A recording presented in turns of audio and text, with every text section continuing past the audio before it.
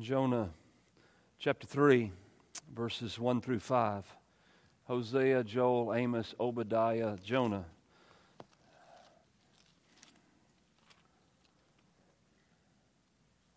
Tonight is the gospel according to Jonah. This morning has to do with the power of the gospel. Jonah's gospel changes nations. Chapter 3, 1 through 5. So I'll read the text in a moment. My introduction's probably too long. Preachers with long introductions irritate me, but I have a long introduction, so I irritate myself. Brainwashing is what I was thinking about as I was driving home. I don't know why, but I think that's probably the case, is that most of us are a bit brainwashed. To be brainwashed is to be convinced of something even when it's not true and never putting it to the test.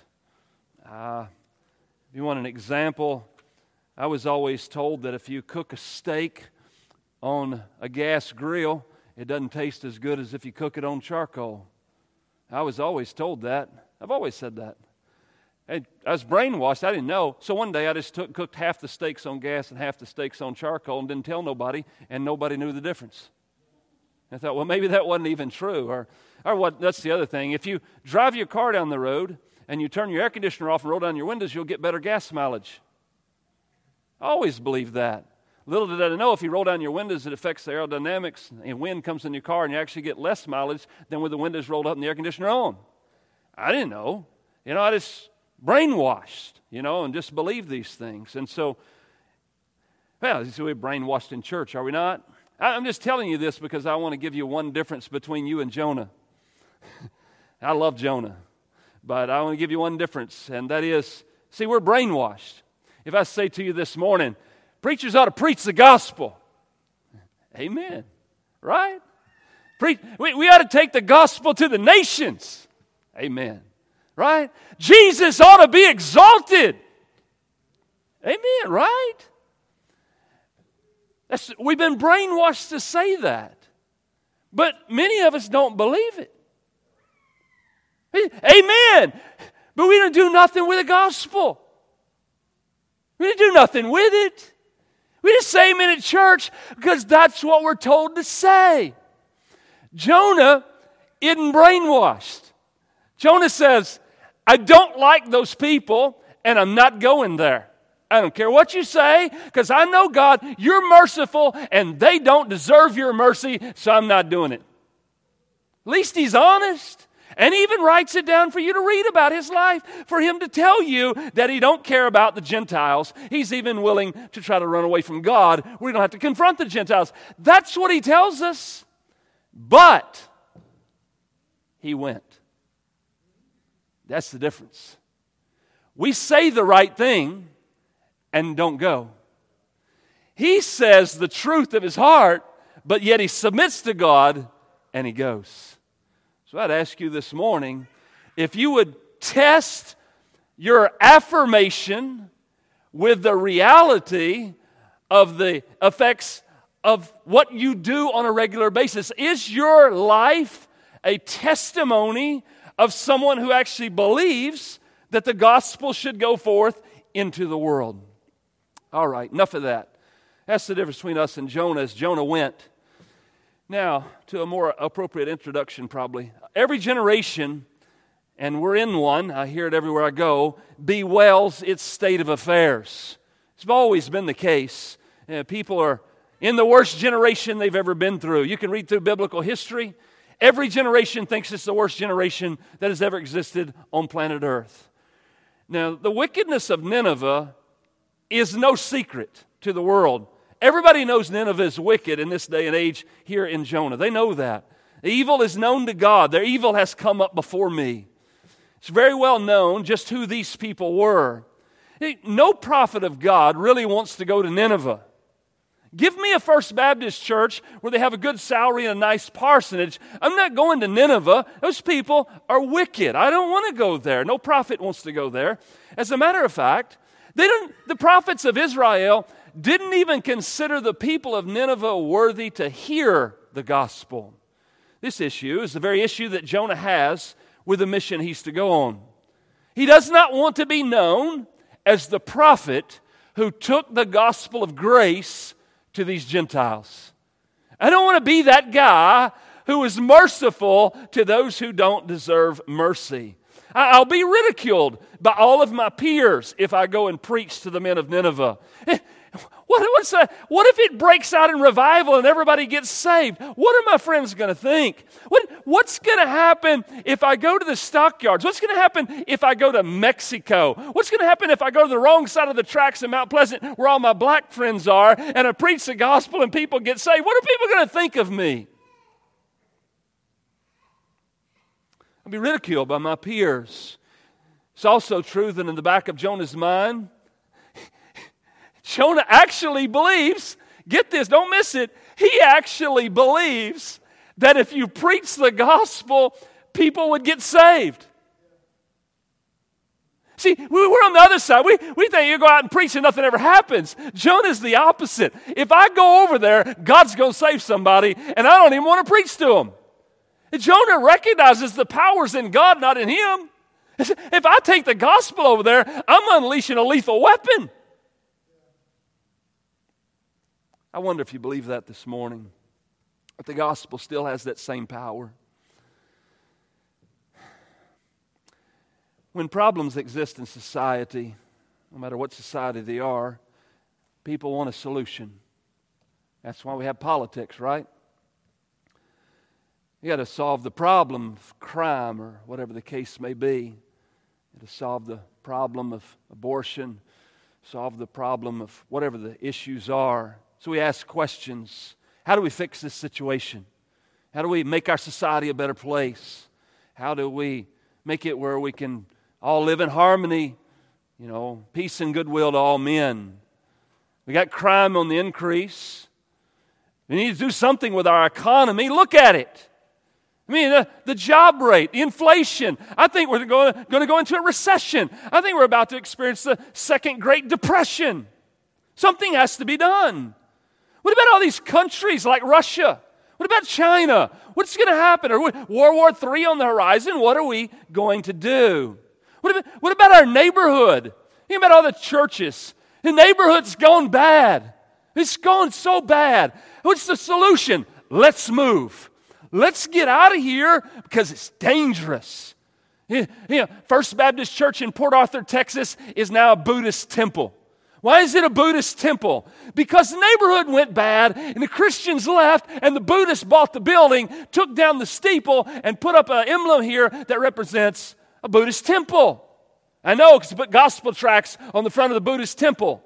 You say, what's going on here? What about Beautiful Feet Ministries? I preached there for 3 years. Well, what's that? It's a Baptist church that's not a Baptist church. Why not? Neighborhood went bad on Hattie and Vickery. Got to get out of Dodge. So we'll get some charismatic ministry come in and do some fruity stuff to try to get people saved. But this is not a good place for church. We got to get out. So what's the solution to my neighborhood? What's the solution for, what's the solution for all of these illegal immigrants swimming across the border? What are you going to do with all these Mexicans? I can't believe they're coming in our country.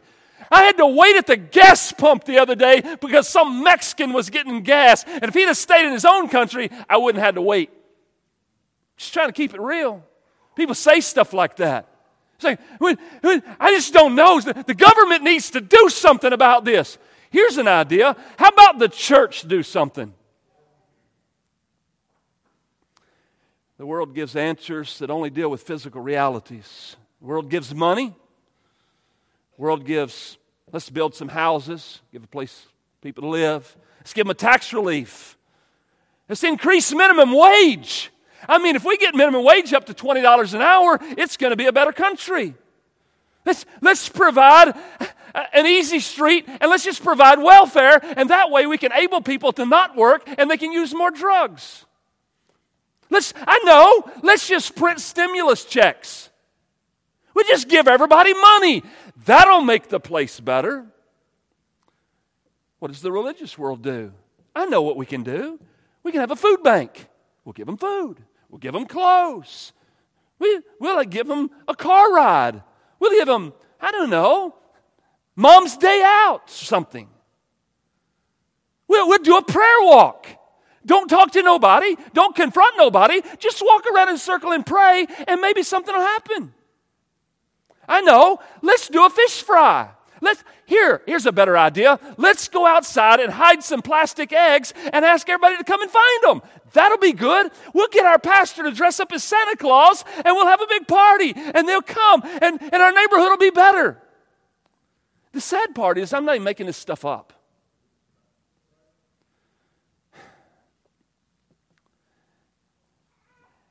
There's never any hint of any of these things. Let us learn from Jonah. The only solution for the problem of mankind is the gospel. It's the only solution God ever gives. Jonah knows that he just don't like it because he don't like the people in Nineveh. But he knows if the gospel is preached, there's the potential for change. But if the gospel is not preached, I don't care what you do, there's no potential for real everlasting change. The proclamation of the gospel, it sounds so religious. You're already going to sleep. I know, but what am I going to do? God called me to preach. I'm just going to preach because that's what I'm called to do and because it's true and it's right and God ought to be honored by the preaching of His word. But I'm telling you that the gospel is the only remedy. And you're like, yeah, we already heard that. I know, and we're hearing it again. And we're going to hear it again, and we're probably going to hear it again. Because to this day, I'm not sure if we're embracing it. We're not embracing it. If we were embracing it, we'd be doing something with the gospel. There'd be more excitement. There'd be more pleading. There'd be more people at the platform on their knees weeping over lost souls. There'd be more lost people in the church rather than going to frilly things out in the world and taking their kids away from the preaching of the gospel. They'd be here because they'd be expecting God to do something. There's a singular remedy by the gospel here. Verses 1 and 2 of chapter 3. Many of you know the story of Jonah. Now we pick up in chapter 3. Then the word of the Lord came to Jonah the second time, saying, Arise, go to Nineveh. Sounds just like chapter 1. That great city, and call out against it the message that I tell you. Now, pause right here for a second.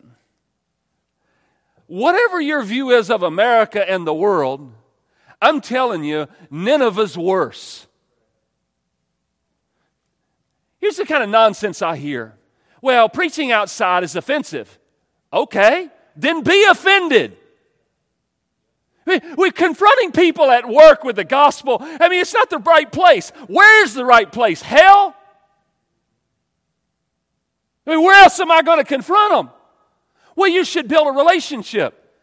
I'm building one on the gospel because it's the only one that matters. You go down to the lobby at the motel. You walk down, there's a Spanish guy sitting there. He's playing on his phone like all the people do. He's playing on the phone. I say, sir, in Spanish, I say, sir. And tú eres cristiana? No, Christiana. Okay, so here's the gospel. I give the gospel in Spanish. I tell him to repent. I tell him to believe in Christ. I tell him that if Mary won't work, the Pope won't work, good works won't work, and if he doesn't repent and believe the gospel, he's going to go to hell. And I invite him to believe upon Christ, and I just leave him with it. You say, well, what's the good result? I have no idea, but it's the only hope the man had. I'll never see him the rest of my life.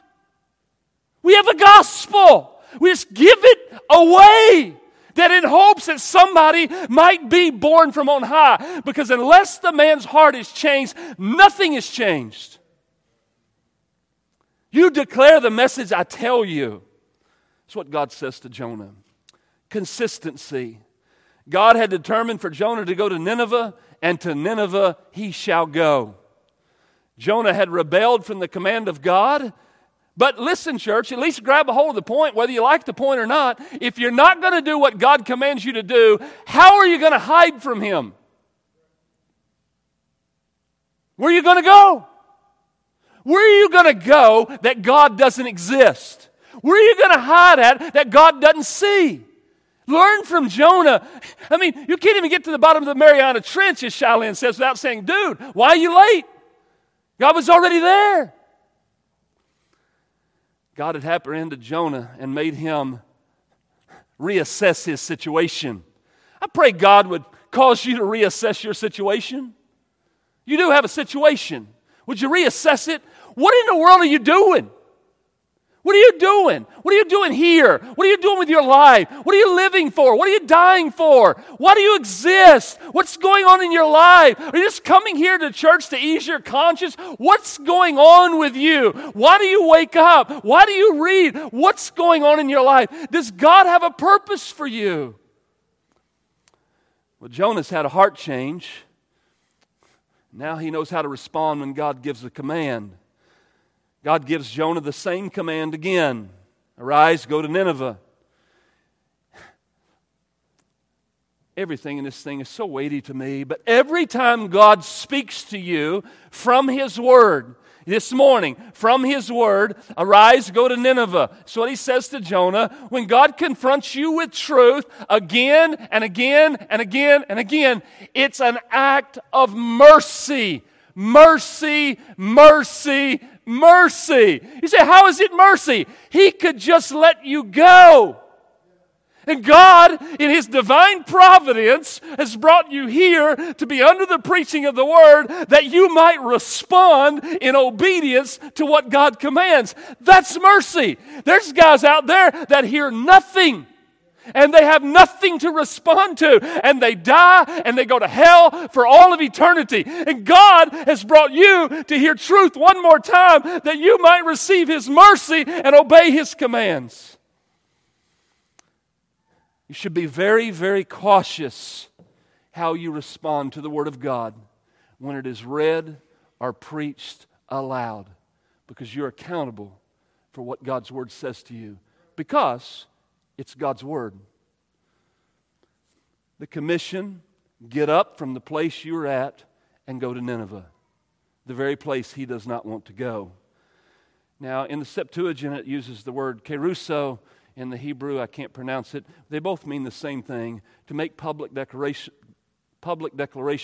to proclaim something aloud, to use your voice to communicate the gospel truth to another in the public sphere. That's many shapes and sizes. I don't have time to pursue all that. I understand everybody don't stand on a box with a half-mile hailer. I get it. But you work in a cubicle beside somebody that's on their way to hell, and if you don't give them the gospel, how do you pretend they're ever going to get to heaven? Whether you're a woman or whether you're a man, whether you're a teenager, whether you're a young person, whatever the case may be, that you would communicate to the other person the gospel that saved you from your sins and gave you the hope of heaven, and you would communicate to someone else and implore them to believe Christ. To believe Christ. That's what you would do. You don't have to have a YouTube video channel. You don't have to have a Facebook posting. You just have to have a conversation with the person beside you under the inspiration of the Spirit of God, and God will keep all the records straight. You just share with them because you care about their soul. Now, Jonah is a prophet. He's different. He's a prophet. He has a different calling in one sense. He's to open his mouth, stand up in the public square, and preach. That's what he's called to do. If he don't do it, he's held accountable for it. Matter of fact, if he won't do it, he might get swallowed by a fish and he might die. What's the content that's one going to be proclaimed here? Proclaim it. Proclaim to Nineveh the proclamation that I tell you. Yeah, all these are just these religious cliches we get so accustomed to, but some of them are just true. We can't change the message. Duh. I mean, we should know that. We're not changing the message. Right, just proclaim it as God has given it. He died according to the Scriptures. He was buried according to the Scriptures. He was resurrected from the dead according to the Scriptures. He ascended on the 40th day according to these Scriptures. He was seen by over 500 people at one time. He was seen by the apostles. He was seen last of all by me as one born out of due time. This is the physical resurrected body of the Lord Jesus Christ, and you must believe Him. Yeah, share that. The message is God's message, and the responsibility of the prophet is to speak what God said. Obviously, I can remind you of someone like Jeremiah 26, chapter 26 and verse 2. This is what Jeremiah says. Thus says the Lord, stand in the court of the Lord's house and speak to all the cities of Judah that come to worship in the house of the Lord. And what are you going to speak? All the words I command you to speak to them. And he says this, do not hold back a word. Just open up the book and let her rip. Preach it all out. Lay it all out there and trust God to be God. Thus says the Lord. I make a comment about open-air preaching because, well, that's what Jonah's doing here in a city where it's not culturally acceptable. I would venture to say this, when Jonah preached, some people were offended. I'd venture to say this, some people thought he was too loud. I don't think Jonah walked through Nineveh whispering. Right? What do you expect me to do at the fireworks show? Hey guys, you need Jesus. Hey guys, repent. Really? How in the world are they going to hear if I don't lift my voice and cry out? How's it going to happen? I mean, this is what Jonah does. John Calvin, I'll give you the Calvinistic quote about the evangelistic prophet.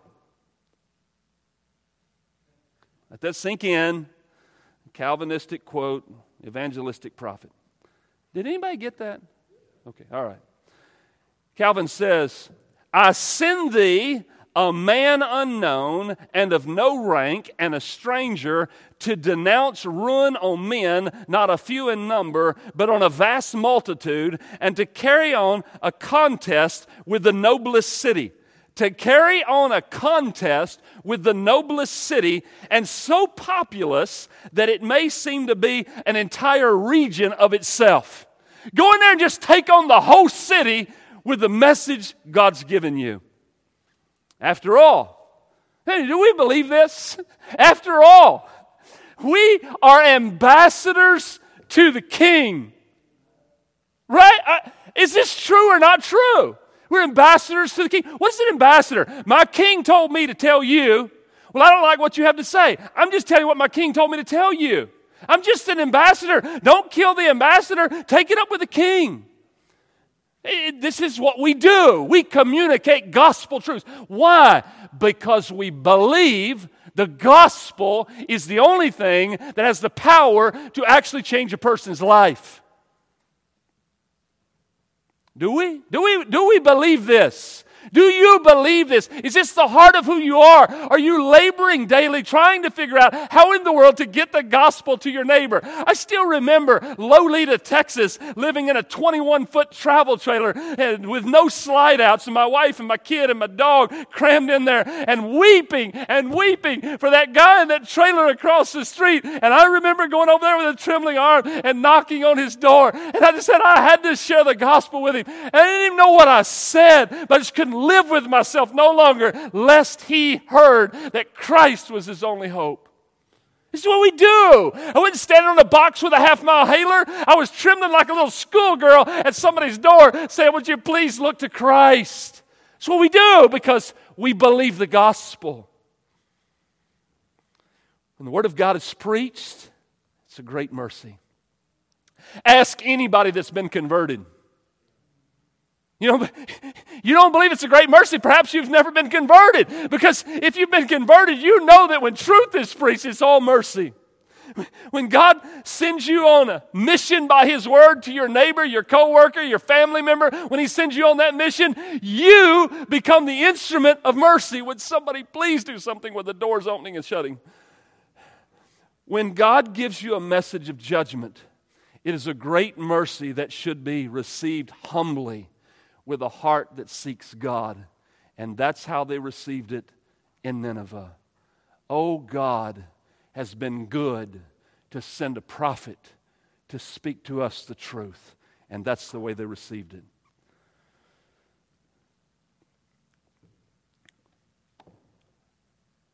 I doing okay? Hey, man. You all right? I need a white shirt.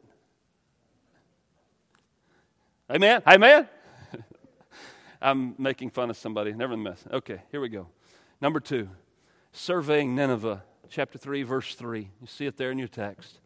So, Jonah, he got up. and he went to Nineveh. What an amazing thing. As somebody here today would get up and go to their neighbor, a family member, a friend, a coworker. God said, take the gospel. I heard the gospel. I'm just going to get up and go. And by faith, I'm going to go according to the word of the Lord. And then we get this phrase, Nineveh was an exceedingly great city, 3 days' journey in breadth. Great city can mean several different things. You can take your view, whichever one you want. Grandeur, it's a great city. Dignity, splendor. A city that was, you can take it as a city that's important to God. You can take it as a city whose response would affect numerous nations. If you need an example, what would happen if Mexico City experienced revival? Mexico City has 30 million people. What would happen if all of Mexico City got saved? How many nations and countries would be affected? So it could be a great city in that regard. Or you could think about it geographically. It could be just the size of it, that if I start here and go to there, it'd take me 3 days to walk and 5 days to drive a Chevy. I'm just trying to keep y'all awake. I mean, it's a big city. It's 120,000 people don't know the right hand from their left hand. If those are kids, you got to have a mom and a dad, and you include all of those, you got about 500,000 people. It's a big place. The general custom of the prophet is what? This is the general custom. Day one, here's Jonah. He arrives at Nineveh. He goes to the city central, if you will, of the leadership, and he says, "Hi, my name's Jonah. Just want you to know I'm here to preach." That's day one. It's general custom. Day two, the prophet says, "Here's my message. Thus saith the Lord." And if you don't repent, 40 days, you ain't going to be no more. Day three, you got any questions? I'll give you an answer. If not, I do. See you later. Hey, it may not sound very compassionate, but that's just the way you do it. You walk in, you announce who you are, you preach your message. If they don't kill you, you go home. It's either that for these 3 days, or it's just so big, he started preaching when he entered the city, and 3 days of preaching is what it took for him to get to the other side. Whatever the case may be, without the silly idolatry cell phone and social media and Wi-Fi and all of this junk, here's what happened. Jonah preached, and the entire city was affected. How so? You think about 500,000 people? Exactly how many people actually verbally heard him? I don't know, but the people who heard him were so affected, they told somebody else. And they were so affected, they told somebody else, and they told somebody else. And it was so remarkable that the king of Nineveh said, "Hold on."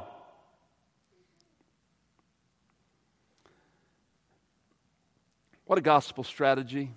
A city well known in that part of the world. 500,000 people, perhaps. God sends Jonah, morally evil city, to stand up and say, "Thus says the Lord." Now I'm pausing. I keep pausing because I read faces for a living. That's what I do. So I pause to say, again, do you believe this? You have to work this out in your own heart. You say, maybe that worked in Jonah's time. And be honest. You say, yeah, maybe it worked in Jonah's time, but it won't work in our time.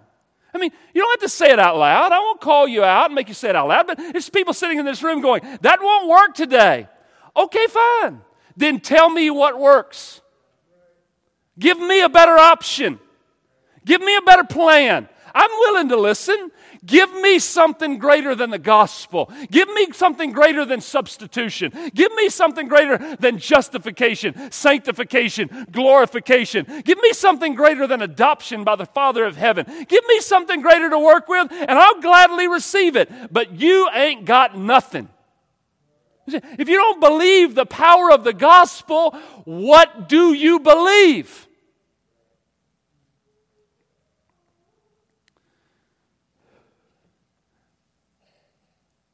Jonah didn't write a church growth book. Didn't sell nothing at Lifeway. It was just plan A. Preach the gospel. The largest revival in biblical history ever recorded. Size should not prohibit the communication of the gospel. Now, to be fair, I am 100% for going to a fireworks show where they tell me there's thousands of people and preaching the gospel. I'm all for it. We just did that last month or this month, whatever it was. But I'm also for going and heralding the gospel in a little corner of a nook where nobody hears you preach to two people who need the gospel. It's not one or the other. It's both and. We do it all. You say, this one person is as important as the masses. The gospel is powerful, and it alone can change a city, state, country, and world. The church, by the word Baptist church, so never forget or never diminish the primary use of the gospel for changing the human heart.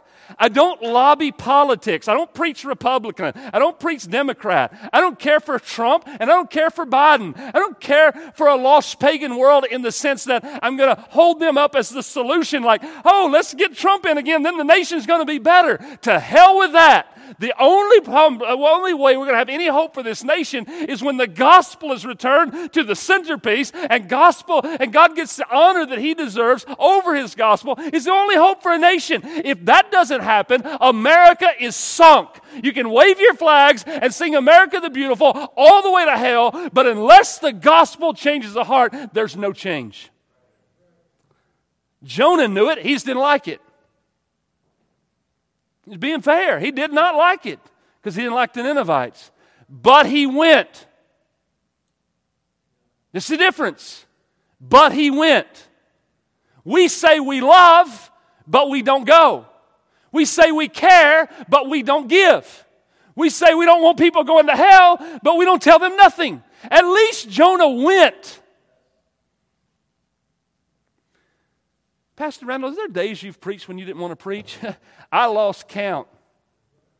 Are there times you've shared the gospel with people you didn't like? I can't even come up with a number high enough to count that. Hey, a lot of people I don't like. But it don't matter whether I like them or not. Oh, well, I'll share the gospel with people I like. Have you ever shared the gospel with Festus? He's the only one I like.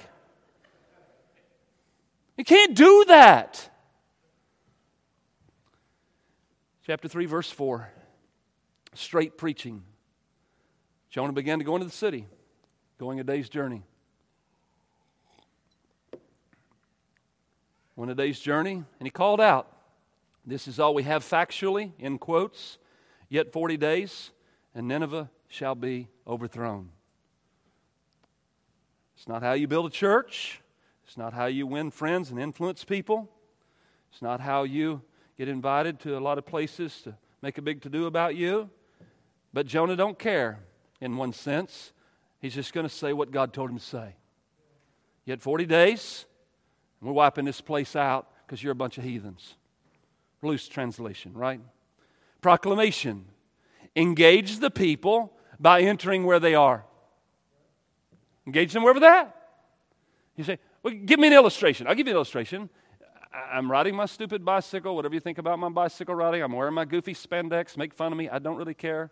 I'm going down the road. The road is closed. There's 10 people standing there, yellow vests, leaning on shovels. I don't know if they ever do any work, and they're just standing there. And so I just stop and I say, hey, guys, did you know that Jesus is the way, the truth, and the life, and no one comes to the Father except by Him? Unless you repent and believe on Jesus, you're going to die and go to hell. I encourage you to believe on Christ. I got on my bike and rode off. Just engage the people. You say, I bet they thought you were stupid. I really don't care.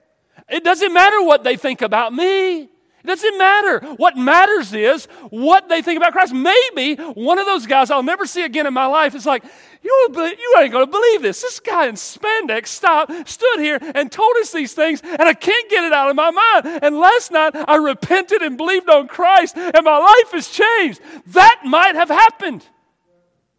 You don't know. Here again in verse 4, the word is used again, kerusso, to preach.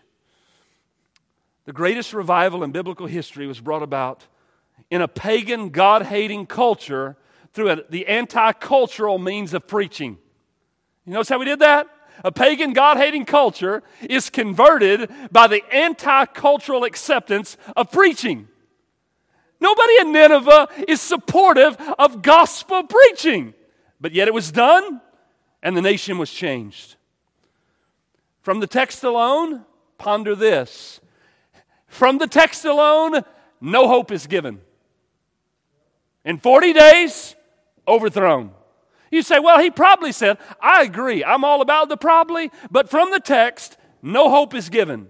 The message is clear, the message is direct, and the message is powerful. Dude, if you don't get your life right, this place is going to be wiped out.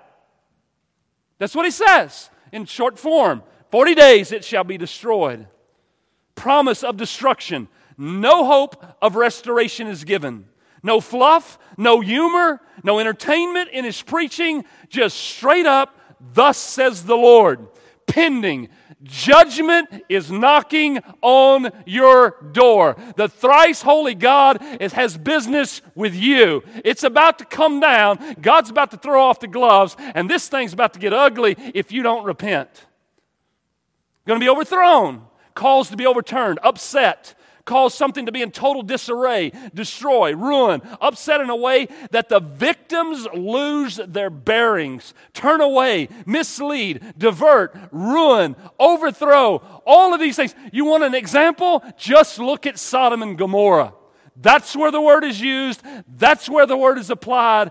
The people of Nineveh, I'm sure, have got wind of Sodom and Gomorrah, and they know what the message means. What happened to Sodom and Gomorrah is coming to Nineveh unless something changes. Look, I'm saying to you, I'm submitting to you this morning that, look, I'm all for the love of God. I'm all for the mercy of God. I'm all for the grace of God. I'm all for the hope of heaven. But it is true that the judgment of God and the eternal wrath of God and the hell of God must be presented before men where they'll know what they're saved from and know who they're saved to. Because when you know that, then your life will be changed forever. You cannot get saved and remain the same. It's false conversion, and it is no conversion. Last verse, saving faith, verse 5. The people of Nineveh, I love it. You remember, you can turn back if you like. I'm just going to read the verse, but you remember the nation of Israel and the gospel according to Moses. So last week, in Exodus 6, Moses gives his message, and they say, and the text says, but they did not listen to Moses. But they did not listen to Moses. They just didn't listen to Moses. Then you come over here to this pagan, God-hating nation, and Jonah preaches, and the people of Nineveh believed God. Do note, it doesn't say believed Jonah. They believed God. God spoke through Jonah, and they believed God. They connected the preaching of Jonah directly to the voice of God. They were convinced that God would destroy them for their wickedness. Their belief caused them to act in humble repentance. Now, what are some implications here? Look, don't fall asleep. Don't shut your Bibles. Don't drift off into no man's land and look at Facebook. Look, here's some implications of this. Jonah made it clear, I believe, with everything with him, and he made it clear they sinned against God. Jonah made it clear they deserve the judgment of God. Jonah made it clear what God he was preaching about. He says the God of heaven, the creator of all things. The people on the boat in chapter 1 knew who this God was. He's making this God known, who God is. Jonah made the nature of God understandable. Certainly this means the people of Nineveh comprehended holiness as well as grace. What was in Jonah's gospel here? The depravity of man for sure. The depravity of man. The deserved judgment that is impending upon man. The need of the mercy of God. You say, how do you get mercy out of this? Because I know what the rest of the chapter says, and I know how they responded in hopes of getting mercy. Sackcloth, ashes, nobody eat, nobody drink, let's fast. Let's just stop all this nonsense and see what God will do. Maybe He'll be merciful. Surely, fourthly, God would provide a way that our sins could be atoned for. So in humility, their attitude here, their actions are repentance and humility. Their attitude, their humility is seen in two things. As I just mentioned, I'll just briefly say them again. They declared a fast. This denotes what? the seriousness in which they sought God. Well, I'm kind of out of time, but we want to make things so easy a caveman can do it, right? So we invent a way to make it easy. That way nobody has to labor over their sin. They can just get into heaven without cost. So what we come up, I'm not making this stuff up. This is what we come up with. Bow your head, close your eyes, nobody looking around. You want Jesus? Look at me in the eye. Wink at me. Raise your hand. Okay, good. All right. Now we're all going to stand together. I got a few people stationed that are going to come forward where you won't feel uncomfortable about coming forward. They'll come forward first. And if you want Jesus, you just follow them down front. If you stand up here, then you got Jesus. And you get to go to heaven. I don't care if you come back and get baptized, but at least you came down and we can count you as a number and we can all clap. Now, wasn't that easy? What did these people do? They fasted. They sought God until they came to the conclusion that a real change had happened to the heart. These people were eternally affected. Many people in our evangelical churches today are temporarily affected on their way to hell.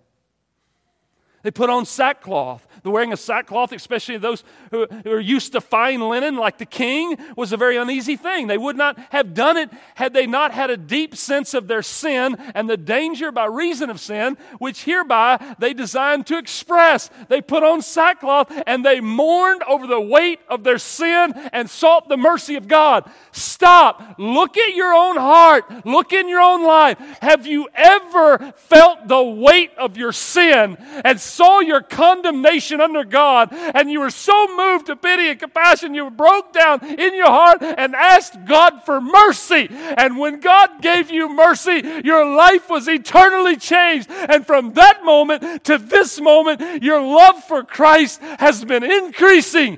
And you say, no. I say, then you don't know the gospel.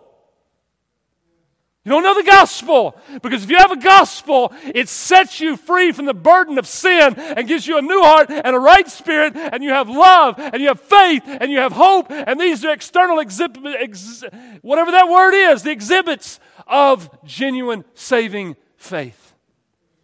And they had it.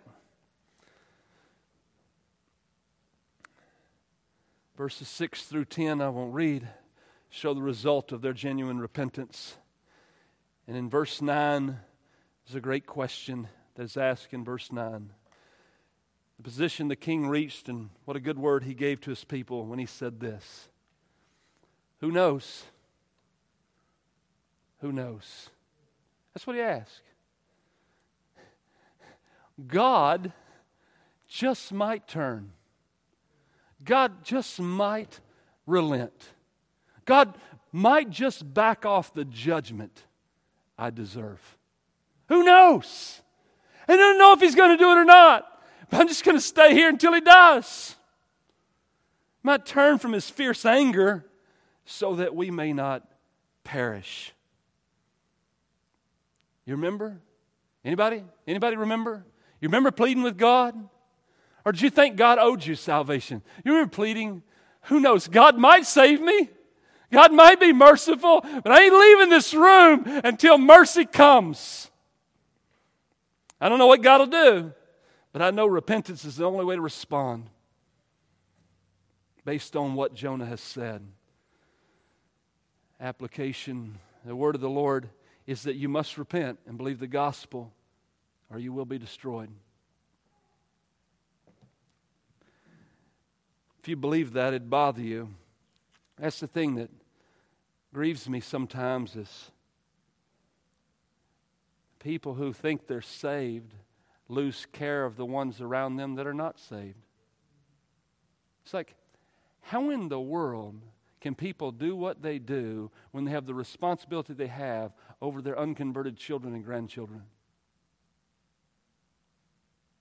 How is that? How is it that we can believe a gospel and yet in all the things the church does, we don't make sure our kids participate because we don't necessarily care if they get converted or not? I mean, I'm going to heaven. What does it matter if they go or not? So by example, what do? We teach that everything else is more important than the gospel. So the gospel we just tack on if it's convenient, And it don't cost us nothing.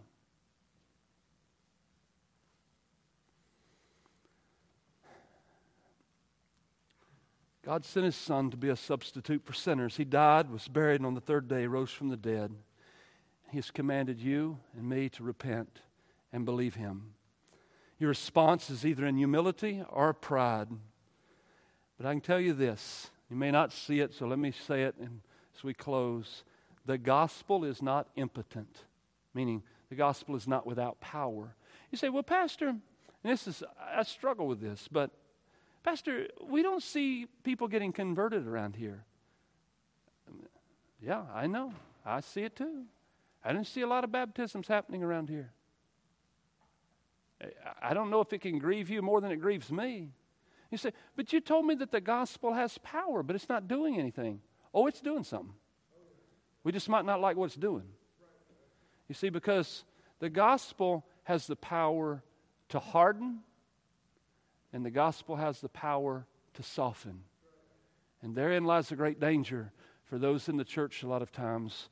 Is because of a lack of response, they just get harder and harder to the truth of God. And the only way that can be corrected is to repent and to embrace God and His mercy.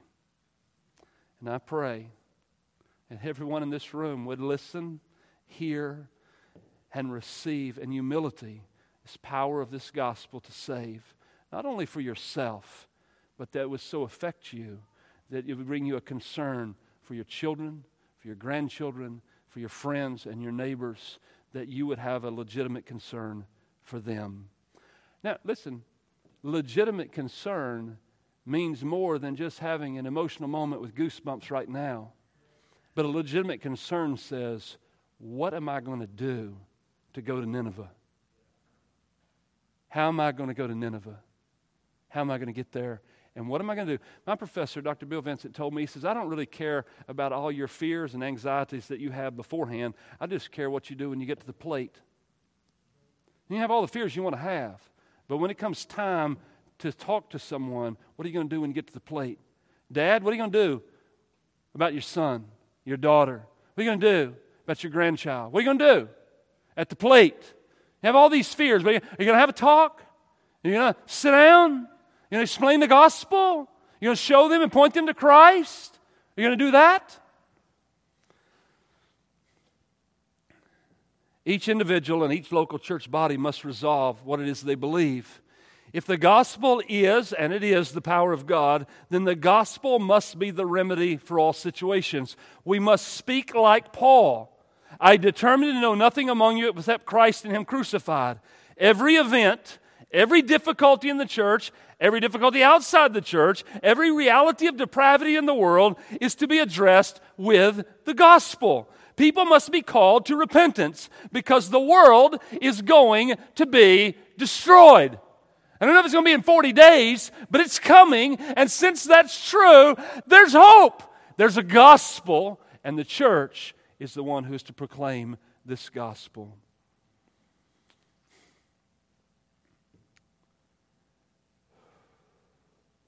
Oh, let me finish this last paragraph. The problem with our society is a sin problem. I want to finish this paragraph because it's like everybody keeps telling me, I don't know why people do this. I don't know why they do this. I don't know why politics do this. I don't know why people are acting this way. I don't know why people are shooting people. I don't know why guys are identifying as girls and girls are identifying as guys. I don't know why guys are sleeping with guys and girls are sleeping with dogs and all this stuff. I don't know. I understand all this. Hello, sin. Sin, sin, sin in the human heart has blinded their eyes. The God of this world has blinded their eyes. They can't see. They're in a stupor and they're dead in their sin. They act this way because they don't know God. That's why. That's the whole reason is they don't honor God as God. And the only hope they have is for them to understand who God is. It's a hard issue. It's always a hard issue. You say, preacher, why are you yelling? Because somebody needs to say it. Look, the Republican Party is not going to solve America. They can't fix the heart. The stimulus check just made people more carnal. It's a spiritual deadness that is being manifested by physical actions. The things we see, the things we hear, the things we experience in our world are no different than Nineveh. God sent Jonah. Yes, I love Andy Griffith. Yes, I'm old school. But He sent Jonah with one bullet. It's just he knew how to use the bullet. The gospel. If men will not repent, they will suffer the judgment of God. There's no middle ground. It's the gospel alone that has the power to procure repentance and faith. It's the gospel alone that raises men from spiritual death to spiritual life. You're sitting in this church this morning, you say, "Well, it's not affecting me." Oh, it's affecting you. It's the gospel alone that must be pressed upon people. They need to know they have sinned against God. They deserve the judgment of God. And unless they repent and believe upon Jesus Christ, they're going to suffer the justice of God for all of eternity in hell. Oh, but for those who believe, we receive mercy. We receive mercy, and we get adopted, and we have eternal life. I don't know.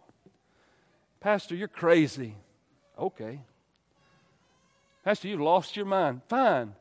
Pastor, you yell too much. Okay, whatever. You yell loud at your stupid football game. Get over it. You do.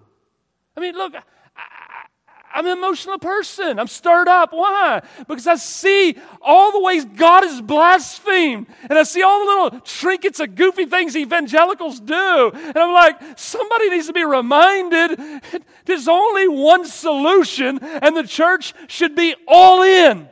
Missions, evangelism, tract distribution, gospel proclamation, one-on-one, crowds, multitudes, little corners where nobody sees you, all of that at a restaurant table, over coffee, on the grandstands of a football stadium, wherever. If the church doesn't do what Jonah does and go to the people that we don't even like with the gospel, nobody's saved and the whole nation is destroyed. All right, I'm done.